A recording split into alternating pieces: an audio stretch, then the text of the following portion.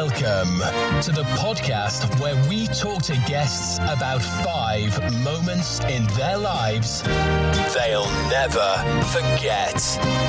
This is Backstory with Steve Legg. It's fabulous to have you with me today on the new show, where I bring together an incredible array of stars of stage and screen, stand-up comedians and magicians, writers and artists, leaders and entrepreneurs, to chat about the 5 significant times in their lives they'll never forget. It's great to have you here. And my guest today is Tanya Bright, the CEO of the national fostering and adoption charity Home for Good. Their vision is to find a home for every child who needs one. Tan, as we all know her, is a seasoned public speaker, author and executive coach, and has 20 years of experience in leading organisations, church ministry and a professional background in working in FTSE 100 companies. Tan is also an adoptive mum to 2 incredible boys. They live by the river in central London and enjoy mudlarking and supporting their inner city farm. Tan is also a great friend, and we've enjoyed many days by the seaside, trips out and even a weekend in Ibiza to celebrate my 50th birthday. Tan, welcome to the show. Oh, Yay. Thank you, Steve. Thank you. Wonderful. We've missed you. We've not seen you for months and months and months. Oh, I know. I can't wait until I can bring the boys back down to the seaside, Steve, with you and Becca, and we'll just get straight into those fish and chips. Oh, man, don't. I do have fish and chips once a week, and they're beautiful. You can't beat it. By the seaside, can you? It's not the same in sunny Deptford. When I get the fish and chips takeaway, we just love our times down there with you, Steve. And we love having you. Tell us what has it been like as a single mum in an apartment without a garden with 2 young boys during lockdown? Can you talk about it? You're still having the healing of the memories. I was just about to say, once I picked myself up from rocking in the corner, it's definitely been a challenge. I mean, I've been very fortunate, Steve, in as much as that the boys have had a school placement. Now, I know that for some families, that's not been the case, and people have had to work full-time and homeschool. But with the boys being adopted and some additional needs, as well as key working, as I've been doing, I have had them in school, and I tell you what, that has made all the difference to us. And for regularity for the boys as well, of course, and just keeping them with a structure during the day, which is so important. Oh, man, isn't it? Well, Tom, thanks for coming on the show. We've had all sorts of people on the show, comedians, racing drivers. I had Nigel Benn phone me last night from Australia. So the Dark Destroyer. So we've had some fascinating people. So it's great to have you on the show. So we look at memories, and I know you're going to have some funny ones because we laugh till we cry most times we hang out. Tell us about your first house. Oh, yeah. Well, I've had a very colourful life, as you know, Steve, and I've before coming to faith, owned a few homes with different partners. But the very first home, Steve, I bought myself was when I was 42. I'm nearly 48 now. And I bought number 42 Chantrell Court when I was 42. And it felt like such a mammoth task and achievement to get the boys and I just settled and stable, particularly in central London as well. So my first house, buying it on my own at 42, number 42. Oh, we love that. So how long left on the mortgage? Yeah, well, that's it. I think 78. 2078? Well, let's just say a few more years to go yet, Steve. Love it. Either that, of course, or, the Lord does a miraculous financial wonder somewhere. But I'm planning on working for a very long time. This is the Backstory Podcast with Steve Legg and friends. Tom Bright, tell us about your first job. You must have had some fascinating ones, I would imagine, over the years. Yeah, you've got to tell us about some of them, but tell us about your first one. Well, I started working when I was about 12. School and I weren't always the best fit, and I found that I had more aptitude when doing part-time jobs for the weekend and an evening. And I've worked everywhere from hairdressers to greengrocers. Of course, I moved into the pubs and clubs. So I've been a sash girl carrying around trays of lager and other beverages while walking around with interesting outfits, all the way through to selling insurance.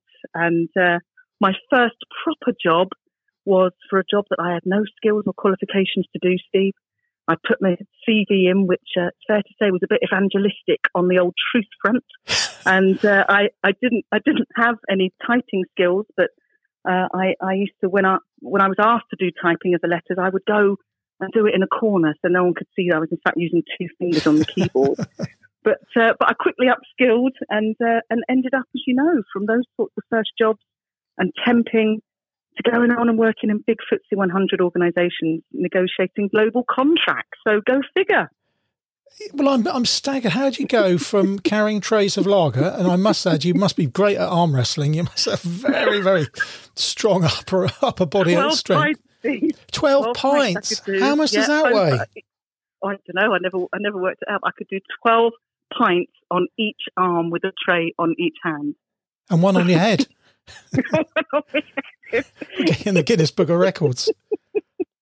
That's incredible. So seriously, how would you go from that to being a CEO? Well, this is just one of the lovely stories that I enjoy sharing, because it's a real encouragement to younger people, particularly if school hasn't been a great fit for them, be it, academically or otherwise. And by the time I started working in companies as like an office junior and a temp, as I've said, and what have you, I just went in, Steve, with the mentality of I'm going to learn everything I can. And so as I found people around me who were inspirational, I became aspirational.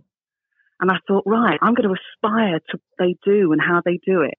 And so I learned quite literally on the job. And you're right, then in my 40s, I've gone on to lead national organisations. So it just goes to show that with perseverance and always keeping a learning attitude, it's incredible what is open to us in terms of opportunity. Are you supremely confident in life? No, I wouldn't say so. I think I probably got something called imposter syndrome, which I know particularly a lot of women can struggle with. Obviously, it's not just women, but I always assume, Steve, that there's someone out there who can do it better than I can. And now the reality of that is, of course, there is, and there's always going to be. There's always going to be someone who can do it better than I can. But the question isn't who can do it better, it's, but I'm here right now. Sure. And I can do it right now. And actually, this is my chance to do it right now. And so I've made a decision in life that never to have fear hold me back from an opportunity, even if I've not felt as though I've been the best person for the job. That's brilliant. This is Lieutenant Columbo, and you're listening to Steve Legg's Backstory Podcast.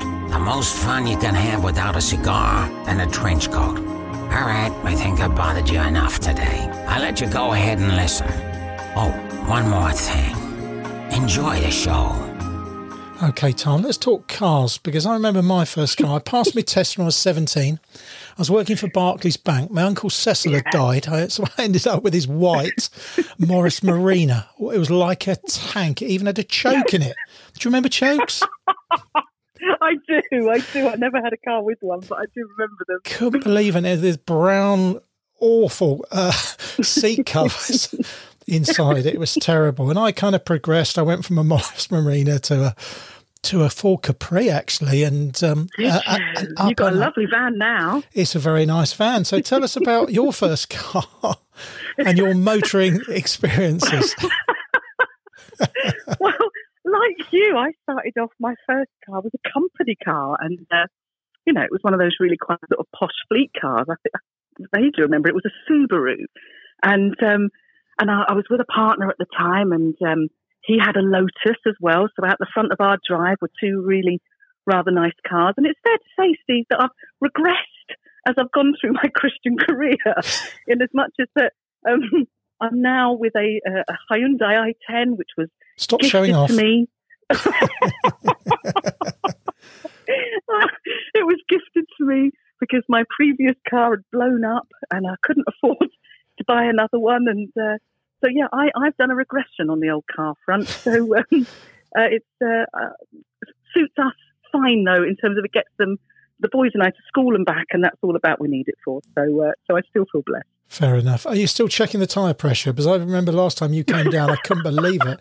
They were both about 5 or 6, and I know nothing about cars. What I know about cars is right on a blooming postage stamp, but they should be about 34. Actually, I've forgotten all about that, Steve. I have not checked those tyres since you last told me to check the tyres. Get on it. It's really important. You're listening to the Backstory Podcast with Steve Legg and friends. Sit back, relax, and enjoy the memories. So we love Tom Bright, and we love your boys, Mac and Charlie. Are wonderful. Tell us about adopting those boys. Oh, bless you, Steve. It's so lovely to have you in their lives. They love you, as you know, and Auntie Becca. Well, they often call you Uncle Becca or someone else Steve, altogether. Yeah. But Uncle Russ. Uncle Russ, they call you. All the time. But they love you very, very much. And you play a big part in our lives, as you know. I did something called fostering with concurrent adoption. And Charlie was 7 days when he came to me, and Mac was 13 months. They're what's called a sibling group, so they're brothers, biological brothers. And they arrived with me at the same time, and I then went on to adopt them, which was the plan. But with fostering with concurrent adoption, Steve, what it means is that sometimes children can be placed sooner rather than later with who will end up being their adoptive parent instead of being in multiple foster placements before. So it's better for the child. And so, they are now literally just turning 8, and Max just turned 9. And Mac, the older one, as you know, Steve, particularly, has got some really challenging issues. He has learning disabilities, as well as something called fetal alcohol syndrome, which in effect means that his brain was affected during gestation. So he has all sorts of challenges with reading, writing, maths. And so my job really for him at the moment, Stevie, is to try and help him with the strategies in life that can help him cope and become a really, contributing citizen. But it's certainly a challenging road, and it can be lonely as well, as you know, which is why I oftentimes end up down in sunny Worthing with the boys and you and Becca supporting us as a family, for which we're so grateful. So how can we help people like you? There's so many ways. I mean, obviously sort of COVID, has impacted what people can practically do to support. But in more normal times, for any adoptive family or foster family, just having some respite for a foster carer or an adoptive parent is so important, just to be able to get some breathing space back again. Because when children are struggling with regulation, extreme behaviours, challenges at school, it really can be quite a lonely experience for those who are caring for these children. And so I always say to churches, don't just look and see whether or not you might be a foster care or an adoptive parent. And if that's for you, then great. But see where you can support a family who are already doing it, even if it's just down to meals, dropping a meal around every now and again so that an evening can be spent just talking and relaxing rather than, cooking. So there's loads of ways that certainly people can really get in and support, Steve, that really helps people. Yeah, I remember, as you know, I was a single dad to 4 little ones from 2, 5, 8 and 11. Strange names, I know. Yeah. Boom, come on. And, people didn't really help me very much. I was really quite capable, and it was just been so nice if someone had said, look, I'll babysit for free. We won't charge you. We'll babysit for free so you can go to the pub with other adults. Yeah. And it's not a hard thing to do, is it? Mm-hmm. I think it's about intentionality, Steve. It's about being mindful that, when you are a single parent, and particularly if there are other challenges as well, it makes such a difference as to how, personally, from my point of view, how I feel I can cope just on that day-to-day, week-by-week basis, knowing I've maybe got one night a month where I can just go and sit somewhere and read and reflect and be on my own, and having other people invest into the lives of my children as well. Just psychologically, it does wonders, absolute wonders. And it's a blessing for us as well. I love hanging out with Mac and Charlie. Mac loves dogs, and he's fab, isn't he? Yeah, he's wonderful. And obviously Charlie just thinks that you are the best magician in the world, which of course you are. I wouldn't disagree with him there. he still tells people about the wand trick. And it keeps collapsing every time he hands it to me. This wand keeps collapsing. And he tells everybody. And of course, people don't have a clue what he's going on about, but he's laughing his head off while telling people. So that's all that matters. In the latest bumper edition of Sorted magazine, big-name exclusive interviews, Hollywood A-listers, TV adventurer Bear Grylls, inspirational true-life stories, adrenaline-fueled sports features, all this plus gadgets, entertainment, motoring, movies and technology, plus probably the greatest team of Christian writers ever assembled. Available now from high street retailers nationwide or visit sortedmag.com. Sorted. For men. For life. What a joy it is to be chatting with my great friend, Tarn Bright. Tarn, last memory. Tell us about getting a tattoo. Oh, yeah, I only have the one. I am planning, actually, on having another one when COVID eases. But the one that I have is on my lower back. One might say the upper buttock. And I came to faith, Steve, in my 20s and my mid-20s. And it was quite a dramatic coming to faith. And my lifestyle, as it was quite expressive and promiscuous. And I figured that if I got a tattoo on my body that branded me as a Christian, then that would help me be a better witness in my life. And so I toddled off down to the tattoo parlour, and I thought I'll have my nose pierced while I'm at it as well, as you do. And so I said to the fella, I'd like this Christian fish. And of course, I'd done a bit of Googling back then, and it was the ichthus fish. And so I had my first and as of yet only tattoo of a Christian fish. Now, I was probably a good size 8 to 10 when I got that tattoo done. And I'm now a 16 plus, Steve. So it's fair to say what was a fish is now more of a whale. But it still reminds me beautifully of the fact that my life belongs to Jesus. And so that's my one and only tattoo. You're listening to the Backstory Podcast, where we remember the good times, the things you love, the things you are, the things you never want to lose. Tarn Bright, thank you so much for giving us half an hour of your time. Tell us about Home for Good, because you are the big cheese there. Oh, well, bless you. I've been in post since October 2020. As you referenced earlier, it's a charity that seeks to engage with the church to find homes for every child who needs one. During the pandemic, Steve, we've had a 40% increase of inquiries as to people wanting to foster and adopt. And there's been a 44% increase through Bernardo's research of the need for foster carers. So our job is to literally get in there with people who are keen and interested and educate and inspire people to work with their local authorities and different adoption agencies to seek that wonderful safety and security for the most vulnerable of children. So it's the biggest privilege, I have to say, Steve. I mean, not only being an adoptive mum, as I am, as we've looked at, but seeing how we can rally the church to help address this is just a humbling experience. Can I just finish on this, Steve? We've got 50,000 churches in the United Kingdom. And at present, we need about 11,000 families or individuals step forward to foster or adopt. And in my very basic reckoning, that's one family or individual in every 5 churches across the country, and we could have a solution to this dilemma of children requiring love and support. And that to me is doable, mate. That is doable. So watch this space and let's see what we can do in order to raise the church into her game of really supporting those children. And if people want to know more without committing themselves to anything, you've got a website? Absolutely. We've got a website, homeforgood.org.uk, and there are so many of us, both in our inquiry team and the wonderful regional teams that we have as well, that would be so up for talking with people and helping them explore whether this is for them. Tom, that's been absolutely brilliant. Thanks a million. You've been listening to the Backstory Podcast with Steve Legg and friends. Catch you next time.